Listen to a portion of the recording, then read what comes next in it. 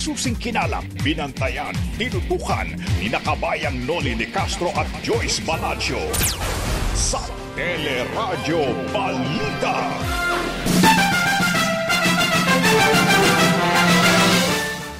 Face-to-face na klase sa lahat ng level ng paaralan. Planong ipatupad ng DepEd sa Enero. Limitadong in-person classes sa kolehiyo aarangkada na sa Disyembre ayon sa IATF. Opisyal ng Pharmaly na si Crizel Mago umalis na sa custody ng Kamara. Justice Secretary Minardo Guevara kinwestiyon ng mga senador sa legalidad ng pagbabawal sa mga cabinet member na dumalo sa pagdinig ng Senado. Mga kaso ng COVID-19 posibleng hindi na umabot sa 500 kada araw ayon sa Octa Research Group. Booster shot sa general public o ordinaryong mamamayan posible namang sa susunod na taon na. Isa pang disqualification case inihain laban kay presidential aspirant Bongbong Marcos. Hirit na gratuity pay ng ilang manggagawa sa gobyerno tinanggihan ng DOLE. Mahigit naman 200 maliliit na kumpanya nangutang na sa pamahalaan para sa 13-month pay ng kanilang mga empleyado. At sa Showbiz Spotlight, mga pasabog at sorpresa para sa anniversary special ng It's Showtime, inaabangan na. Yan ang ulo ng ating mga nagbabagang balita ngayong pong araw ng Webes, November 18, 2021. At ang kasama po nating kabalitaan ngayong umaga. Sa pangalan ni Joyce Balancio, ako si Raya Kapulong. Ako naman po ang inyong kabayan si Noli de Castro. Kami po ang mag-atid sa inyo ng ating mga nagbabagang balita.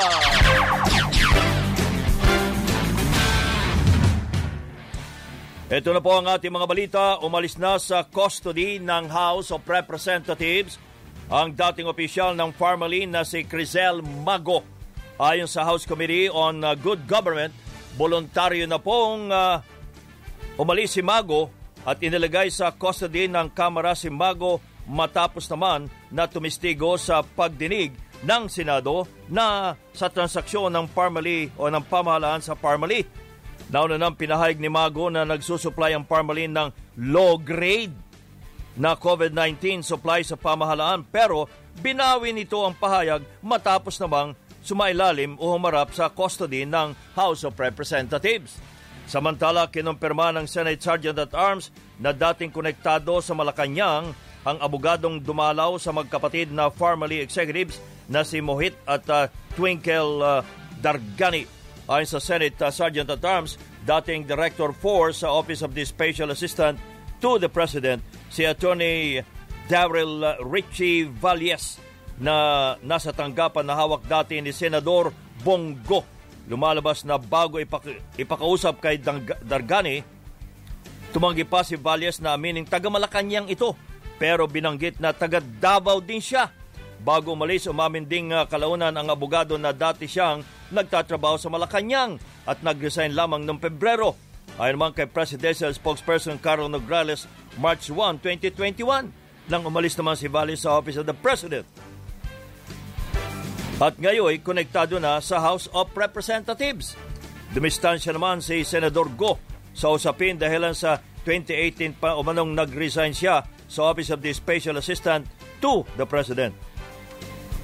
Obviously, it asks a lot of questions when somebody comes in there and he denies it when asked point blank, were you with the Office of the President or Office of SAP, etc., etc., and he says no, and then later on when he confronted, finally he says yes. The other guardians are welcome to get any lawyer that they want, their money can buy, but I don't see any reason why this guy should even deny that he was with the Office of the President.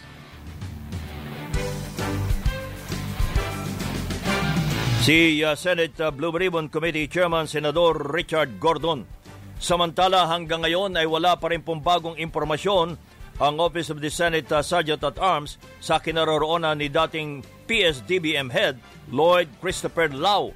Matatandaang pinaaresto na rin ng Senado si Lau dahilan sa patuloy na pagtangging magsumiti ng mga dokumento sa Senate Blue Ribbon Committee.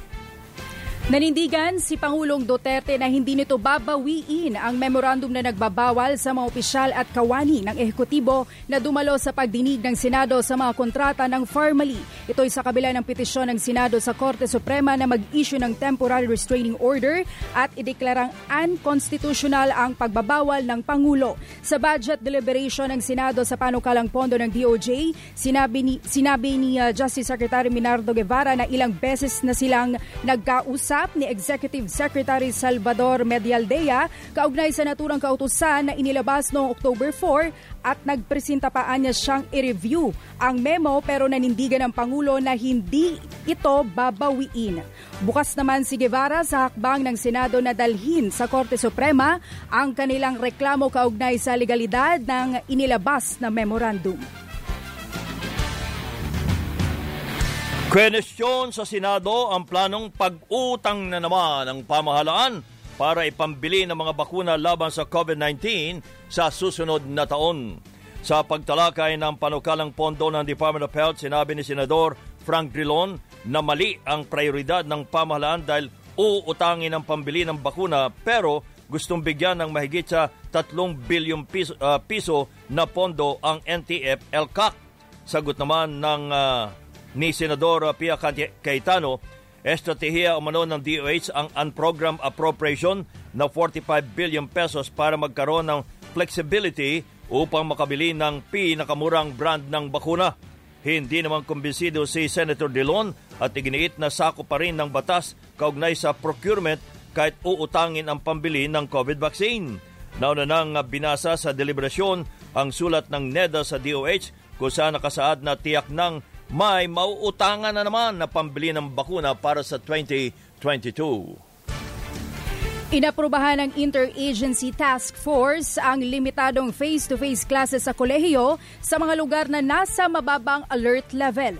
Sinabi ni Cabinet Secretary Carlo Nograles na magsisimula sa Disyembre ang Phase 1 ng face-to-face classes sa mga lugar na nasa Alert Level 2. Kailangan anyang sundin ang ilang kondisyon gaya ng 50% indoor venue capacity at pagsang-ayon ng lokal na pamahalaan. Tanging mga fully vaccinated teaching and non-teaching personnel at estudyante lamang ang maaaring maging bahagi ng limitadong in-person class.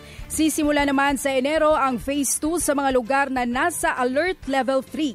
Sa panayam ng teleradyo, sinabi ni Attorney Cindy Haro ng CHED na depende sa alert level ang bilang ng mga estudyanteng papayagan sa klase basta't matiyak na nasusunod ang mga health protocols.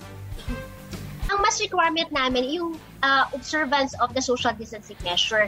Kaya naman doon sa aming guidelines, kailangan yung 1.5 meters doon sa table at sa mga chairs ay naoobserbahan.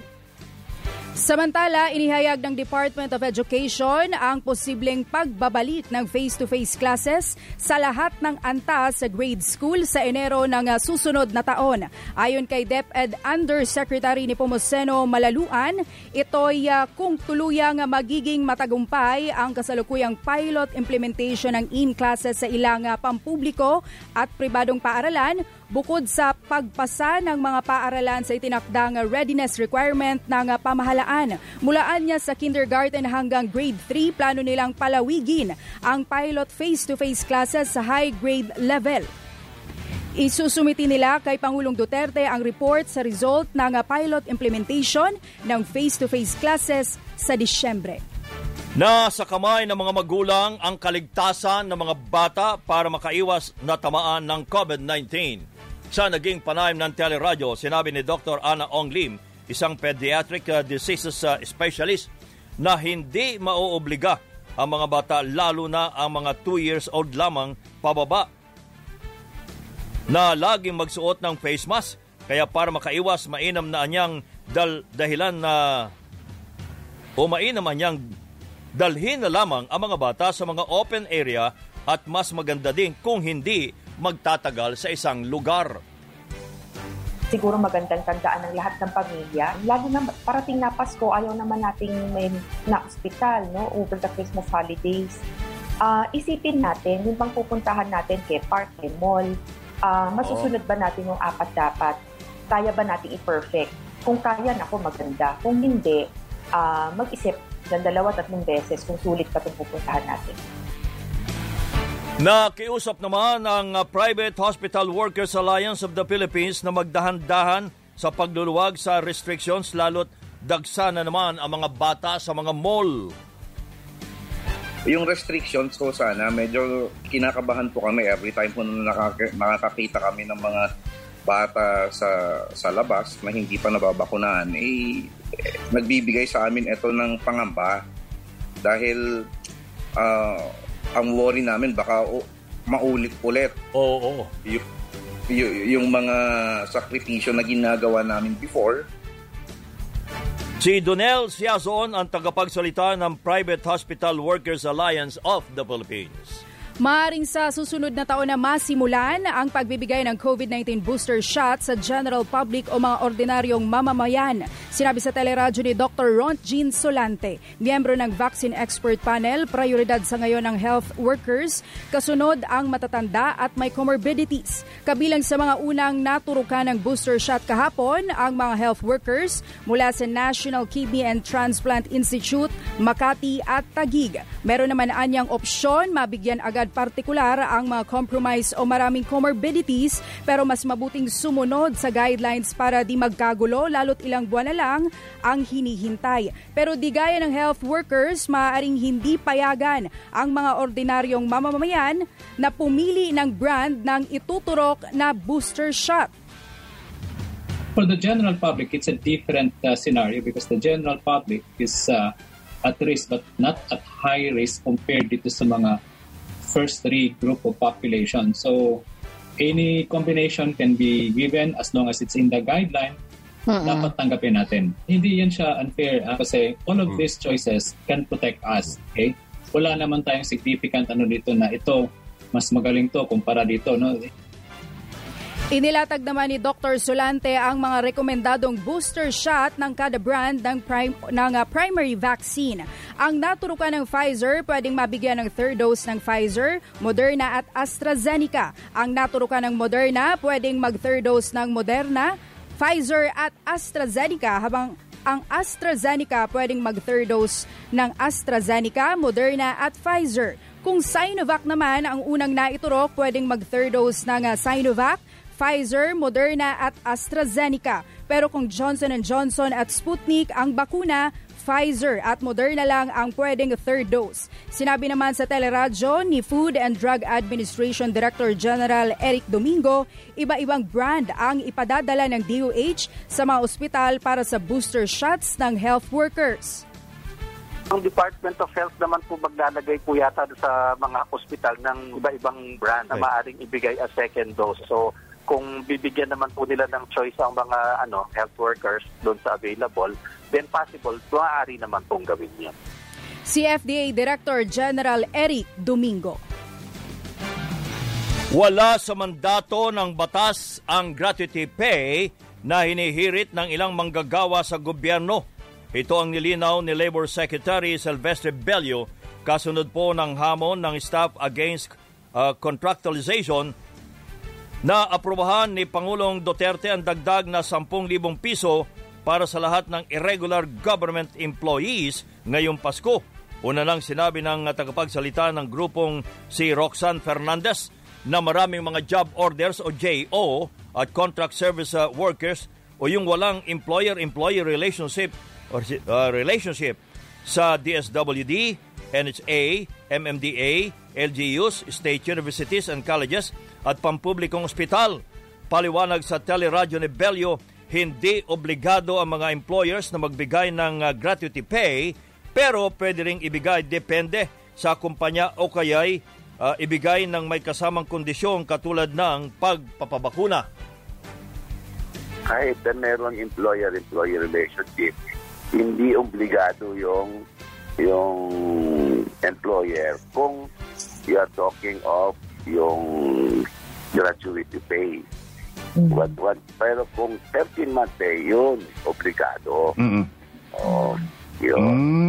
Kung hindi 13-month pay, you are talking of bonus, 6-month bonus, halimbawa, depende na yan sa kindness and benevolence of the employer. Yan. Okay. It's not a legal obligation.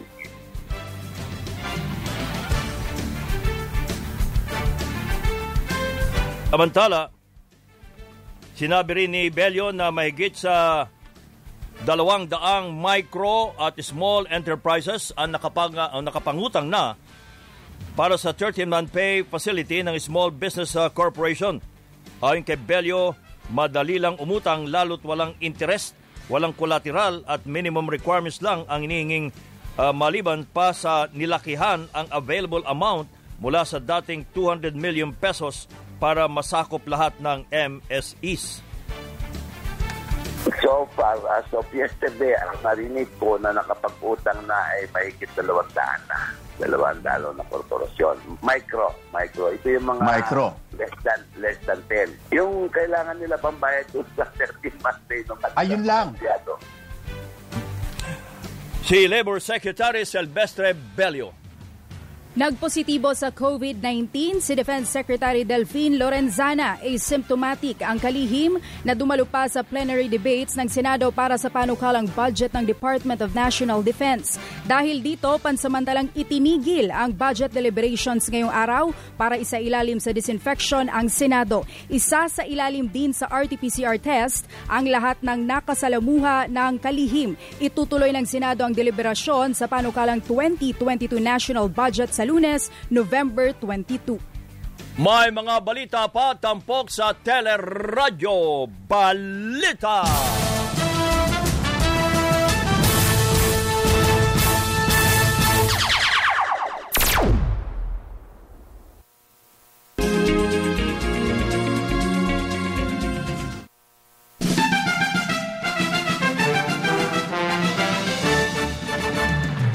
Patuloy po ang ating mga nagbabagang balita.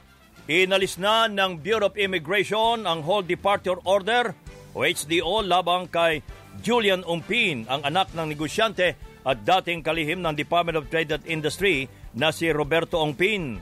Ayon po kay Bureau of Immigration spokesperson Dana Sandoval, inalis nila sa talaan ng lookout bulletin si Umpin matapos matanggap ang kautusan sa korte na nagpapatanggal sa precautionary hold departure order na nilabas labang kay Ongpin. Matatandaan kamakailan lang ay binasura ng korte ang sinampang kasong illegal possession of drugs labang kay Ongpin kaugnay ng na-recover na sinasabing 12 gramo ng cocaine sa tinutuluyan itong resort kasama ang namatay na premyadong artist na si Brie Honson noong September 18. Iniimbestigahan pa rin si Ongpin sa pagkamatay naman ni Honson. Sa mga kapamilya ho nating mag-grocery, naku, konting higpit ho ng sinturon dahil tumaas ang presyo ng ilang produktong pang Noche Buena. Sa datos ng DTI, sa halos 200 Noche Buena products, 76 ang nagtaas ng presyo habang 21 ang may bawas presyo at 94 ang hindi gagalaw. Kabilang dito ang ilang brand ng pasta, fruit cocktail, tomato sauce at cooking mix. Nag-abiso na rin ang ilang manufacturers ng hamon na magtataas sila ng 5%. Dahil dito, pinayuhan ni Trade Undersecretary Ruth Castelo ang mga consumer na bumili ng mga produktong magtatapyas o hindi gagalaw ang presyo. Ito yung hanapin nila para makatipid sila dahil pag wala dun sa listahan, yun yung mga gumalaw na presyo pataas. Naniniwala rin ang supermarket owners na maraming pagpipilian ang consumers pero hindi dapat maging brand conscious.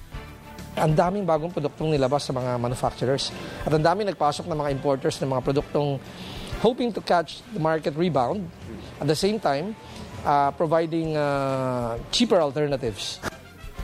Si Philippine Amalgamated Groceries Association President Steven Kua.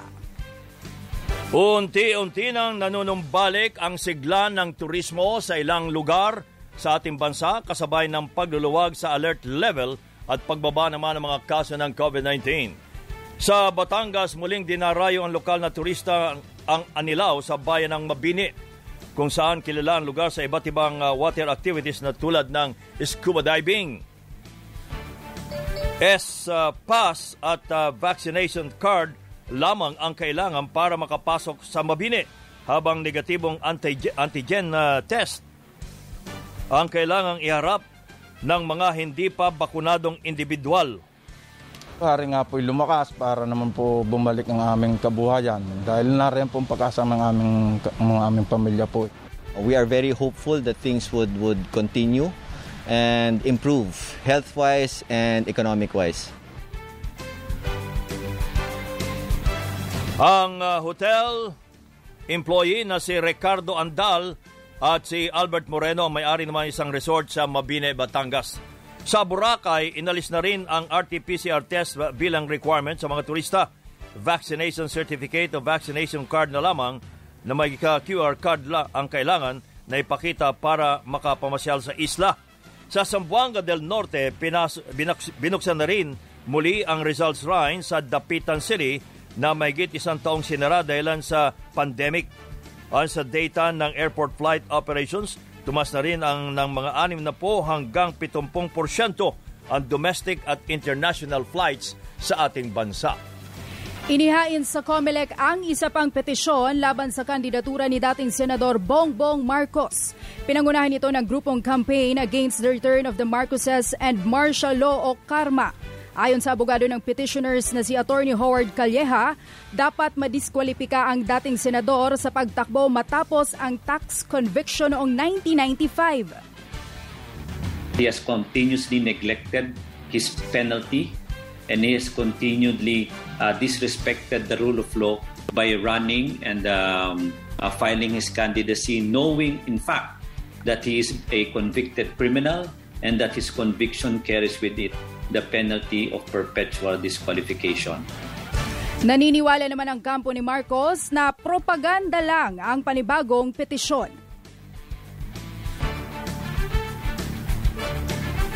Tinanggap ni Davao City Mayor Sara Duterte ang pwesto bilang chairperson ng Lakas CMD. Ito'y matapos ialok ang pwesto ni dating party chairman Senador Bong Revilla. Nauna nang lumahok ang alkalde sa partido kung saan siya tatakbong vice president. Pero bukod sa Lakas CMD, adopted guest candidate din si Mayor Sara ng People's Reform Party ni dating Senador Miriam Defensor Santiago.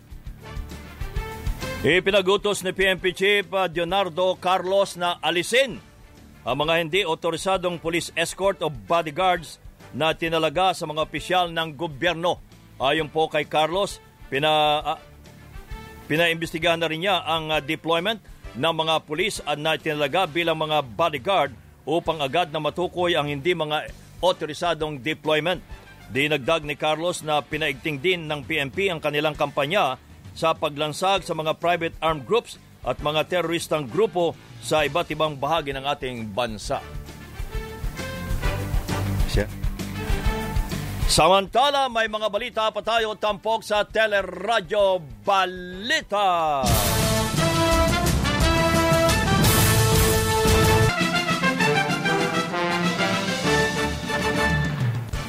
Samantala, pandemya at krisis sa ekonomiya ang pangunahing issue sa darating na halalan 2022.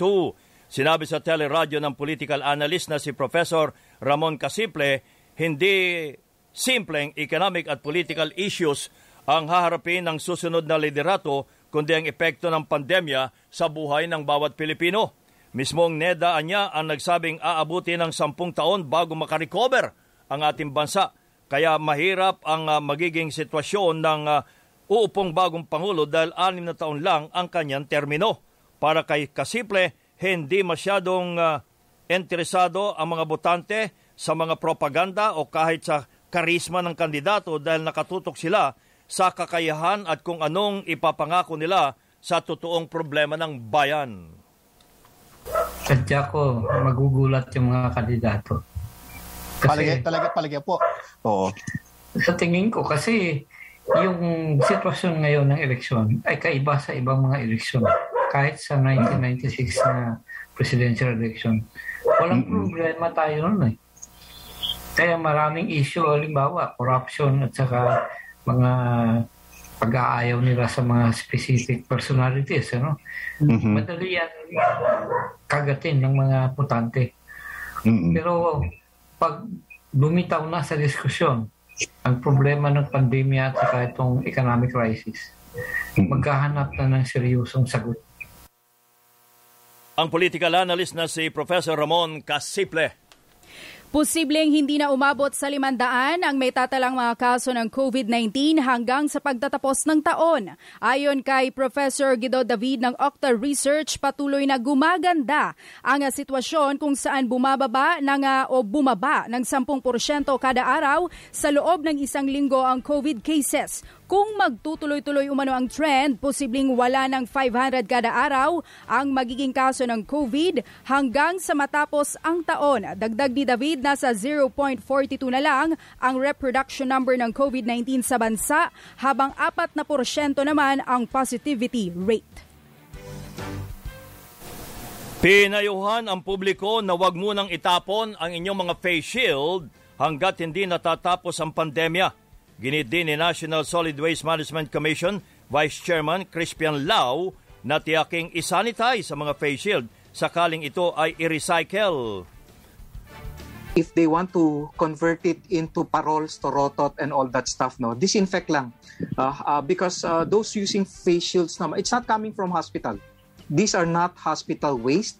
These are technically not infectious waste. Sa Quezon City, kanya-kanyang paraan naman ng ilang barangay para i-recycle ang mga face shield. Sa Barangay Holy Spirit, dinudurog ang face shield at ginagawang bricks o hollow blocks.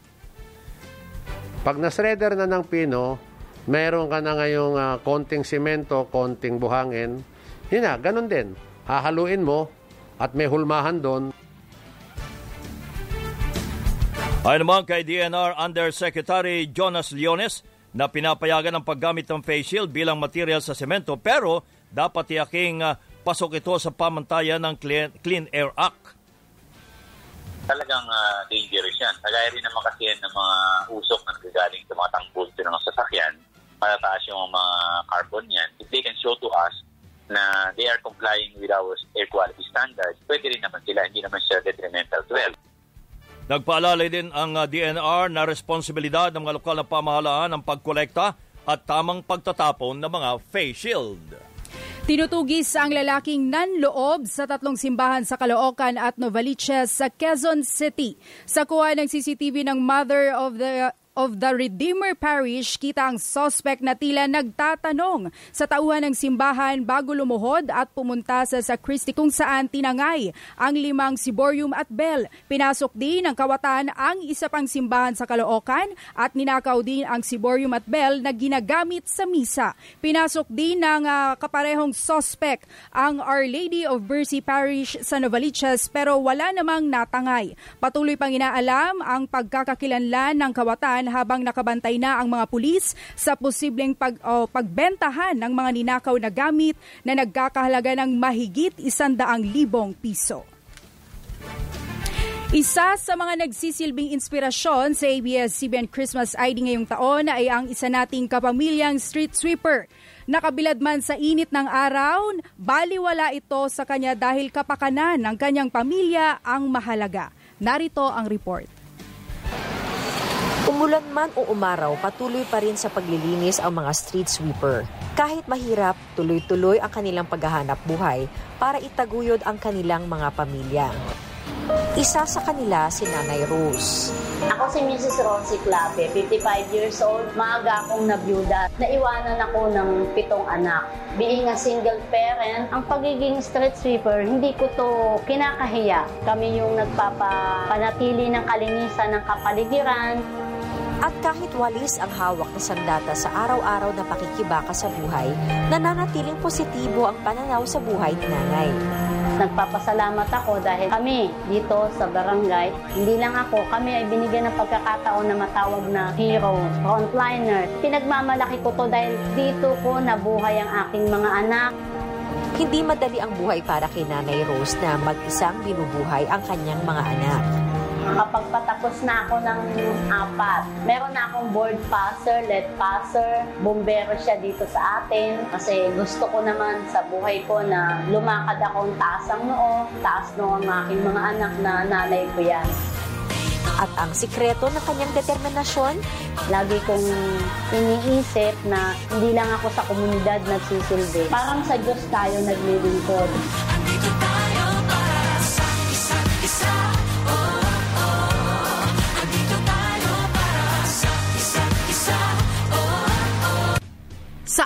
pagtutulungan, mas dama ang himala ng Pasko. Katuwang ang mga partners, sama-samang haharapin ang bagong pag-asa. Kapit kamay, andito tayo para sa isa't isa. Spotlight. Good morning, Miss Tina Marasigan. Good morning. Morning, kabayan and Maring Raya. Ito na ang ating showbiz spotlight. Umarangkada na ang mga pasabog para sa 12th anniversary celebration ng It's Showtime. Kanya-kanya pong paandar ang mga nagbabalik na nanay sa wildcard special ng Reyna ng Tahanan at magtatagisan ang mga mapipiling Reynanay sa finals ngayong darating na Sabado. Sa Lunes, November 22, simula na ang biritan sa pinakabagong season ng Tawag ng Tanghalan. Pero ang isa sa mga pinaka-inaabangan ay ang pasiklaban ng mga host sa magpasikat sa November 27. Magpapasabak ang bagong Showtime host na si Ogie Alcacid sa kanyang unang magpasikat performance kasama si Bong Navarro. Hindi naman ako kinakabahan. Siyempre, nandun yung stress. And it's maganda siyang klase ng stress. Very excited. Pinagbubutihan namin ni Bong talaga yung aming gagawin. Nakakatuwa. Ang panalo dito, siyempre, ang madlang dito. At yan ang ating showbiz spotlight this morning. Ito po si Tina Marasigan nagsasabing work hard, work smart, and have a good heart. Back to you, Maring, Raya, and Kabayan. Thank you, Miss Tina Marasigan. At yan po ang kabuuan ng ating mga balita ay tinampok sa Radyo Balita. Ako po si Raya Kapulong. Ako naman po ang inyong kabayan si Noli Di Castro. Kami po ay nagpapasalamat. Nag-iwan muna ng isang magandang umaga, bayan!